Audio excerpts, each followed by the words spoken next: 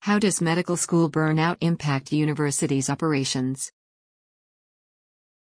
Before diving into the impacts of students' burnout on the university at large, let's quickly define what we refer to when talking about student burnout.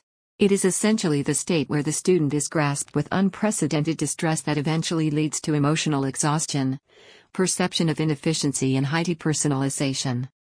Medical school students are particularly at risk. Burnout often leads to graver symptoms such as fatigue, disinterest in every field, risk of dropout, and suicidal thoughts and the like. The consequences on the student population are hugely negative.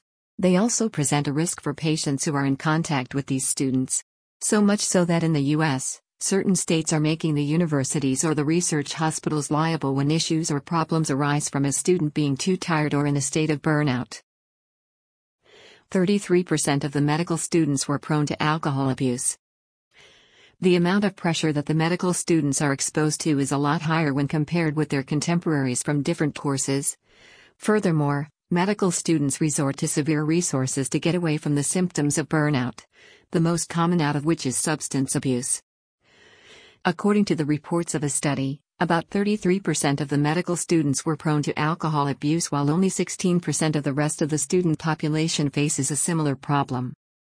Other symptoms are anxiety, depression, incessant headache, sleeplessness, and gastrointestinal problems.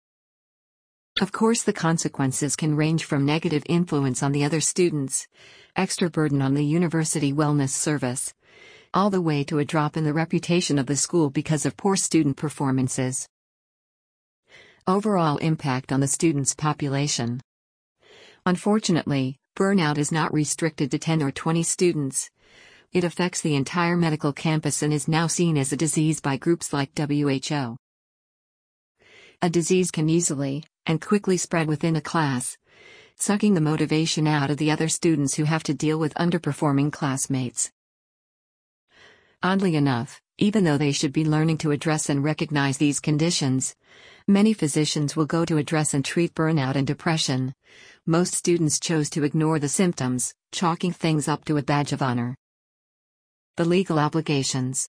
When a student gets involved in an accident on the university campus itself, the university will be held responsible for the actions.